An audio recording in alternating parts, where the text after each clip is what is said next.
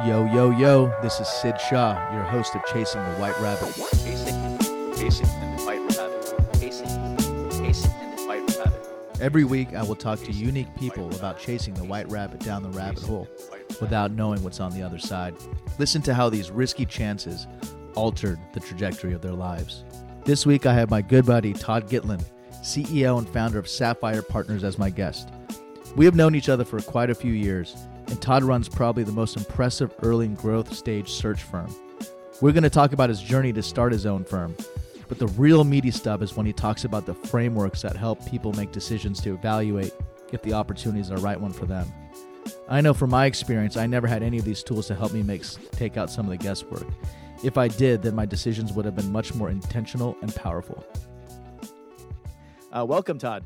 Thank you for having me, Sid. You know, I really like your story because not only did you go down the rabbit hole and start your own company about 15 years ago, you pretty much advise everybody to do that, and you have a framework that helps them decide on how to make those decisions, which you walked me through a couple years ago. Yeah.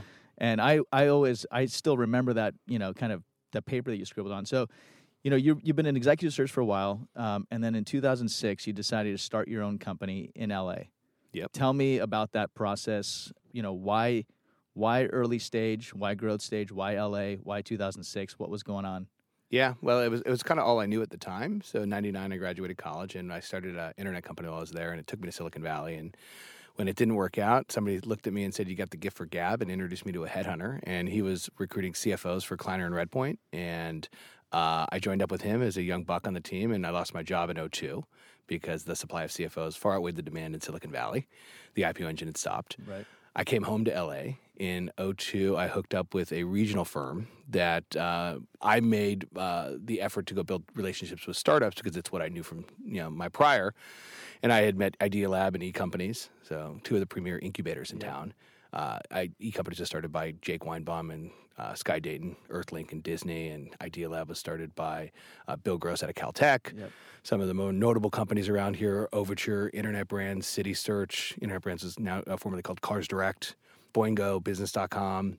And I had worked with them along the way. And when I started Sapphire, which is my mother's maiden name, so I was going to ask you about that. I didn't go too far from the legacy to pick what. But I didn't want to name it after myself because I wanted other people to feel like it was also their platform. Okay. But when I looked left and right in 2006, we started to have a resurgence of startups. I had worked with a few of the ones I just rattled off at Idea Lab and E-Companies.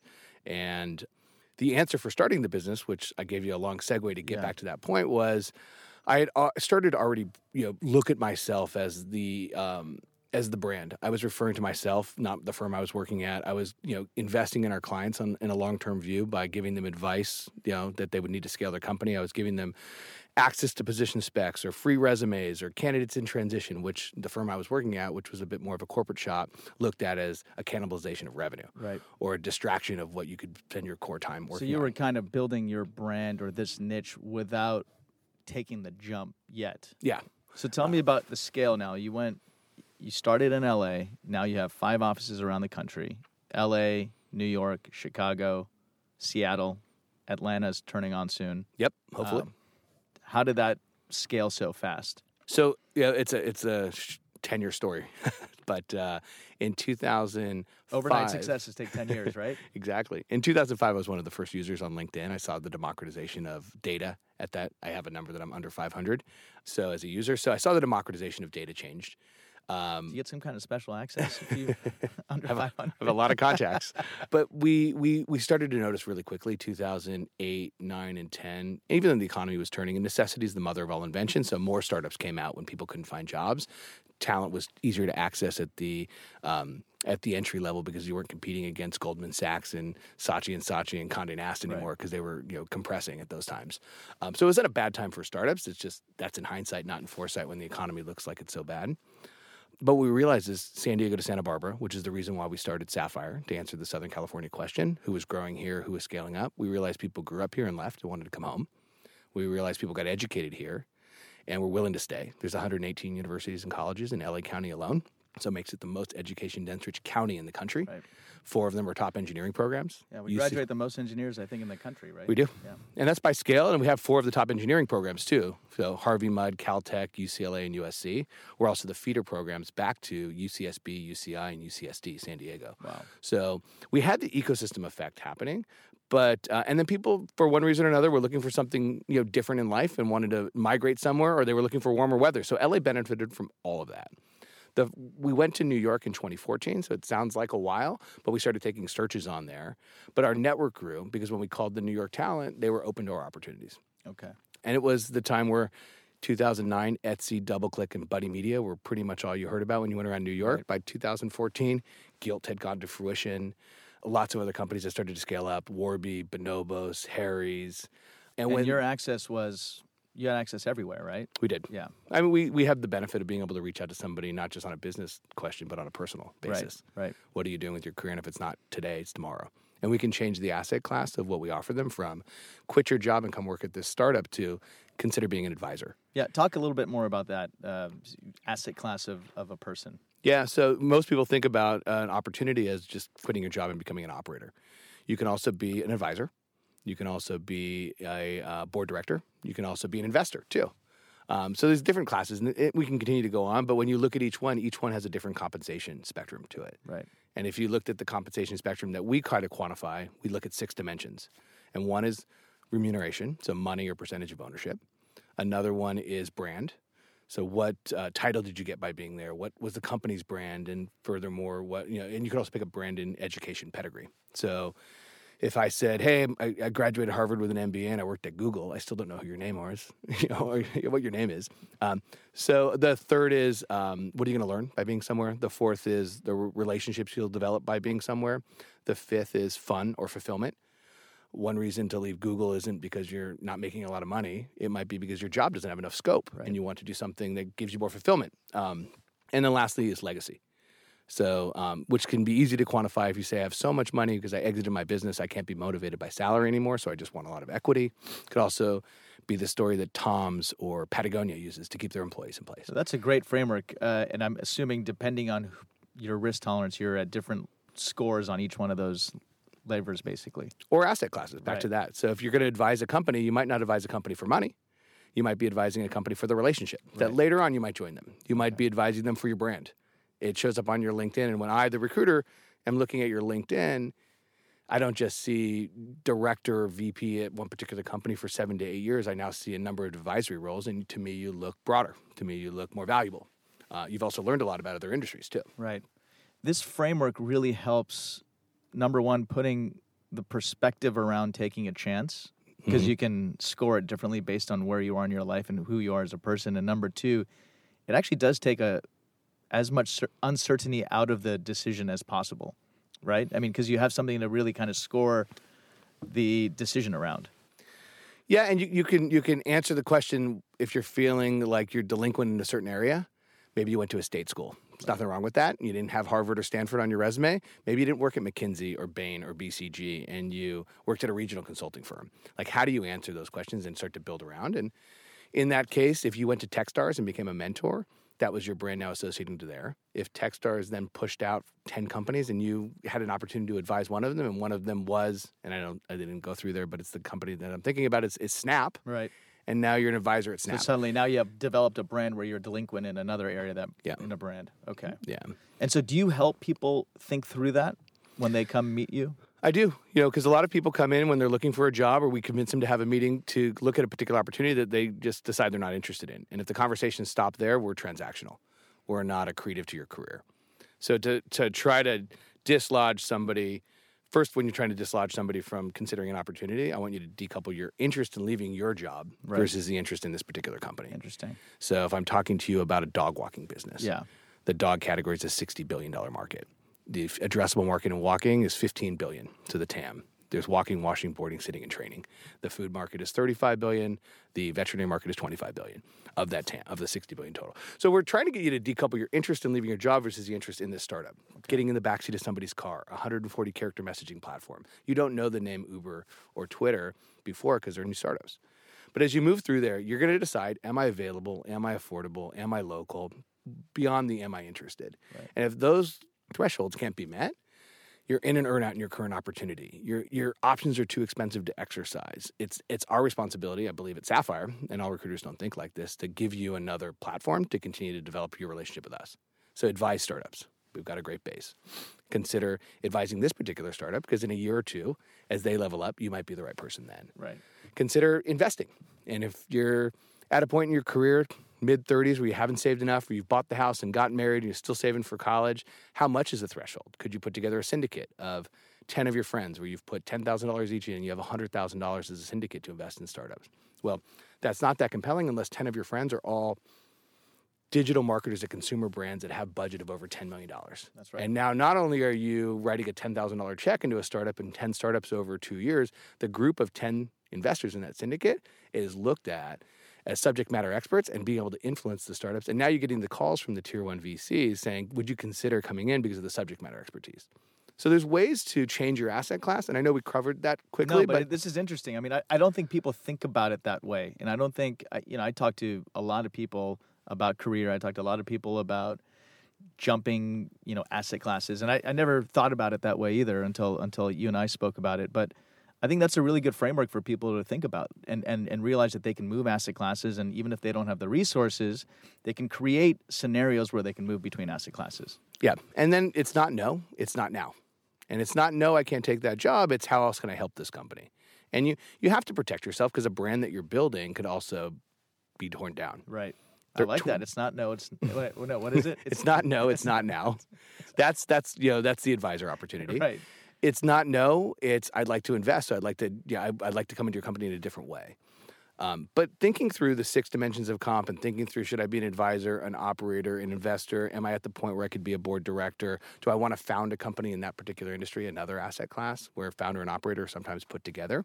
You need a set of activities that generate all this for you. Right. So it isn't like you sit back and just take the recruiter's call and hope that Sapphire, not another firm, opened your eyes to this. Right. You have to be out there, speaking at events, attending events, going to alumni or functional groups, blogging. Yeah, getting a job is a job, right? Yeah. So judging business plan competitions could be your thing. Teaching a class at UCLA, USC, or whatever the ecosystem is in your market. Yeah, you can't expect it to come to you. You got to go out and get it, right? Yeah. And so let's list a couple of those things that people could do that really helps their brand or helps them get out there. So you mentioned business plan competitions. You said a few other things. Can you just list through those again? So it depends on where you are in your career. So if the listener here is a manager, you might not be able to achieve the speaking panel. So you're attending the event, you're not speaking at it. Right. If they're a director, they should start to be invited to functional events where it's a finance event or a marketing event. Depending on the school you went to or the company you might have worked at, especially if it was a McKinsey or a Goldman or a Dartmouth or a Harvard, the alumni or ecosystem in your market, you could write a book, you can blog, you can do lots of different things, but that essentially is non-compensated time. Right, and there's no hurdles to do those things either. Zero, except you have to find a way to balance your schedule. And if you're still getting your MBA, if you're at the point where you're in a relationship and it's accelerating towards marriage, if you're having your first kid, if you're transitioning jobs, it's always this, I wish I would have done it and I don't have time. Right. But if you're looking back and a moment in time happens where you are consolidated, eBay buys your company, or Uber decides to shift away from your market and you're working at one of those companies, to have a base of 5 or 6 advisory roles where you can turn to, it makes transition much easier. Right. Now you're turning to the advisory role saying, opportunistically, I'm available. Why don't I come in for a day a week? We'll do a 90-day contract. You pay me $5,000 a month. You activate all 5 of those. You're making $25,000 a month. You're earning $75,000 on now your run rate is $300,000. Maybe you were making $200 at your startup prior. You're earning more helping your startups. Right. And you're learning and you're growing across multiple segments. So let me turn this back to Sapphire a little bit. Now you're in 5 cities. How have you grown as a business model? Where are you trying to differentiate yourselves as the landscape becomes more dense? So I believe our core differentiation is the way that we use data in the search.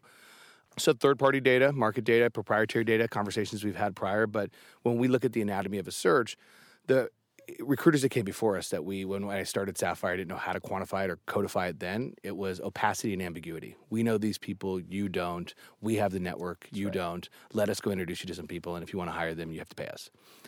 Now everybody has that data. The democratization of who worked at what company is on LinkedIn. It might not be current, it might not be comprehensive, but there's enough of it there at scale. So by the time you map out local markets, industries, and categories, you'll find 300 to 500 companies. When we process that down and look at who's held the right titles at those companies over the last 10 years, we'll find a few thousand profiles. That happens in minutes now, not weeks. When we process that down after we spent time with the client and we looked at the yes-no variance, would you be a good fit or not, and then look back at the proprietary data, when's the last time we talked to you, how responsive have you been, do we know when you joined the company and what the valuation was then, and can you even afford to exercise your options if you wanted to leave? And we apply intelligence there. We take a list down to a score and a ranking, and we get that ranking of 250 candidates, and we apply that. It takes us a couple weeks, and we go to market, and then try to engage and convert, and we measure how often a candidate will respond to us, and we measure conversion of those candidates into the pool. And I can keep going, but what you're hearing is it's a funnel. Yeah, I get it. But did you guys develop a process? We did. And do you have your own proprietary tools that allow you to do this We quicker did. and faster? We do, and we spend a lot of money and time and training to get to the visibility, to remove opacity, to remove ambiguity, to show our client who we're going after, to show the client who's engaged, so the client can have more influence in their own search. But that's what's allowed us to grow. So when we went to New York, we mapped it first. When we went to Chicago, we mapped it first, and we built relationships with candidates there. And then we were able to quantify that by the beneficiary we had early on was that we had an incredible market, Southern California, 212 miles on the 5 freeway that have Santa Barbara to San Diego with a little bit of Orange County and Los Angeles between that people would talk to us about. But that data-driven approach that gives a client very early on the levers and the funnels. So if we lose a candidate because they're not affordable, let's adjust the compensation range. If we lose them because they're not available, let's figure out how we hold the position open with a consultant or level up the current incumbent. If they're not local, how do we try to hold the preference of a local market on the front end, but then create flexibility and schedule of travel to the office? And so there's lots more levers, but when you look at our system, you've got a system full of levers.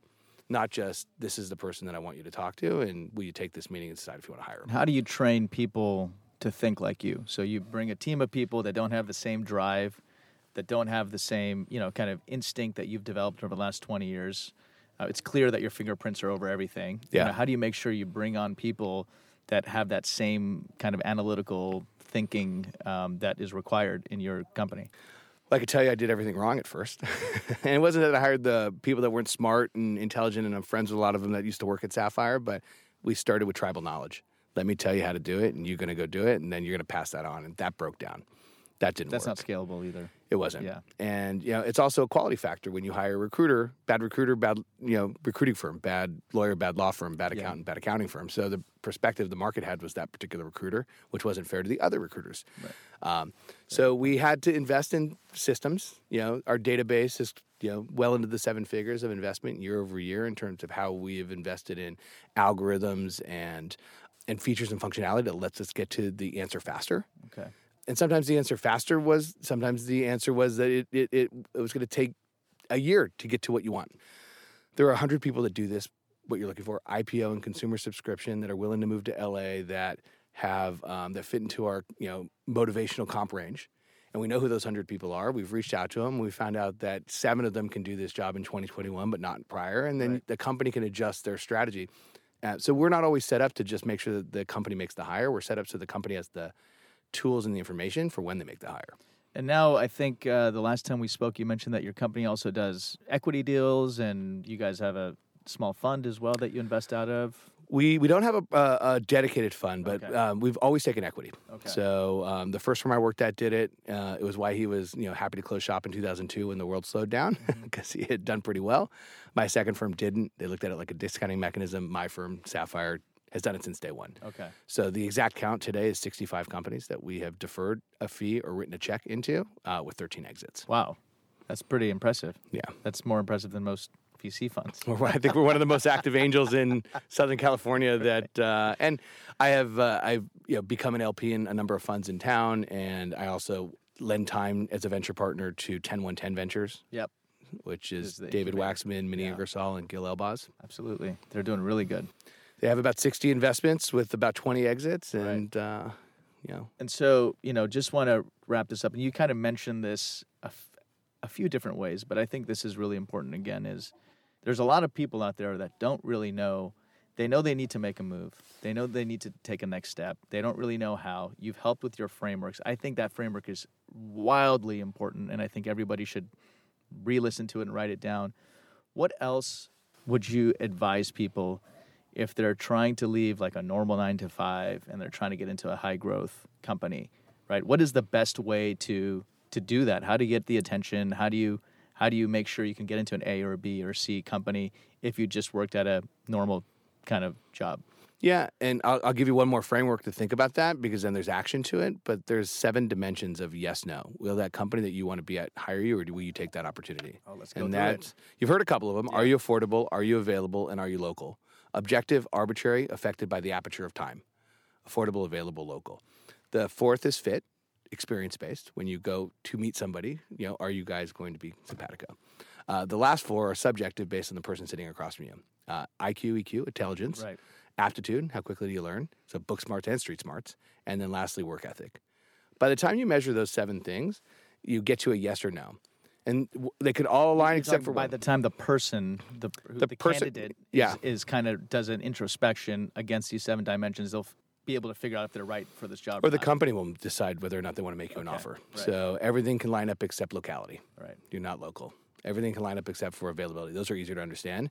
The subjectivity on work ethic, everything can line up except you wanted to coach baseball every afternoon because you have 3 kids at home and you worked too hard at Google in your last job. And this company just gets going at 10 a.m. and they work till 10 p.m. Do you know anybody who worked hard at Google? I'm just kidding. I get a lot of autoresponders when I reach out to Google candidates. I am on sabbatical.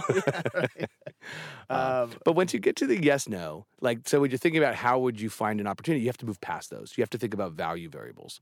What kind of talent can I bring with me? Can I raise capital for this company?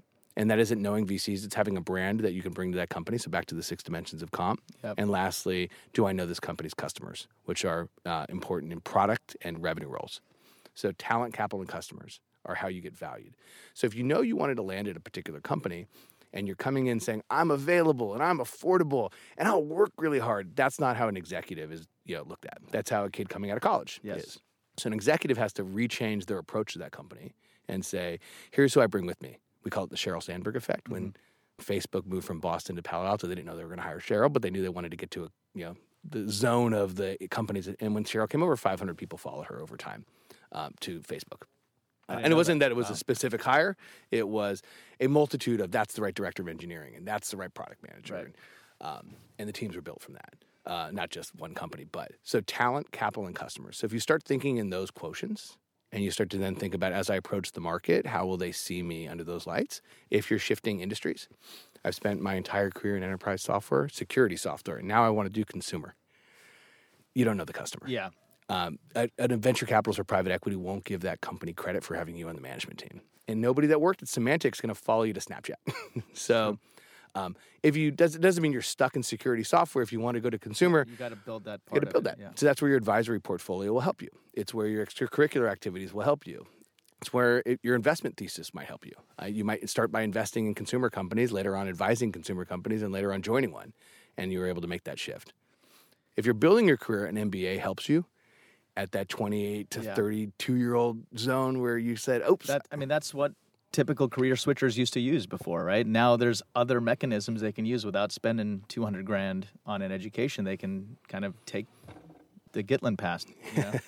Okay, so you mentioned these frameworks. Yeah. I hope people are really listening to them. Are they available anywhere? Are they on your website? Is there a blog post or something where you've kind of written them down, or is it? I can't point you to a post, but okay. if you have a link to this blog post, I'm happy to create some content and send it to you. I just think it's really important. And to be honest, I've talked to a lot of different recruiters over the last 10 or 15 years of my career. Nobody's explained it the way that you have, and I really appreciate it. And I appreciate that you're putting it out there because I think as people decide to make a plunge in their career, it is uncertain. There is a lot of risk, but you've, with this framework, help at least make some sense of it. So, thank you for that. And thank you for sharing it, really. Thank you for sharing it to the public and putting it out in the world. Yeah.